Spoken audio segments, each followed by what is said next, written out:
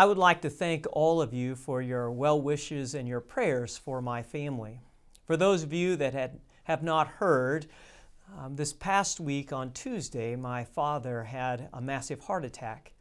And being out in the hinterlands of northwest Kansas, you don't just go to your local doctor and in your local hospital. And no, they fly you to a regional hospital. And so they took him to Kearney, Nebraska, and there received care. And so immediately my brother and I, we jumped into action to provide for the family. And I went to Kearney, and my brother, who's coming from Texas, we met together at my mom's and dad's house in Oberlin to care for her and make sure that she would have everything needed, because her health isn't the best either. And so I don't have a good answer for you of how everyone is doing other than holding their own at this point.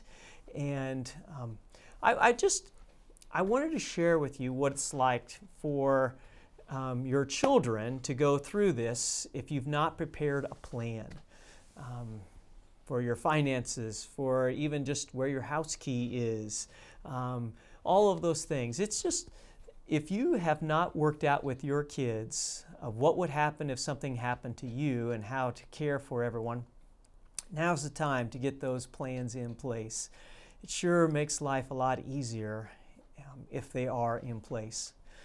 But I have met so many wonderful people along the way, and we do have some relatives there in Oberlin, and one of them is a nurse, and oh man, she was just like an angel from heaven. So well, here, call here, and here, call there. And certainly your local hospital, even a small town, they have social workers that, boy, they just know what to do and how to do it. So anyway, just wanted to give you a short update on the family. We're holding our own, and much more doctrine to come. Appreciate all of your prayers and your well wishes.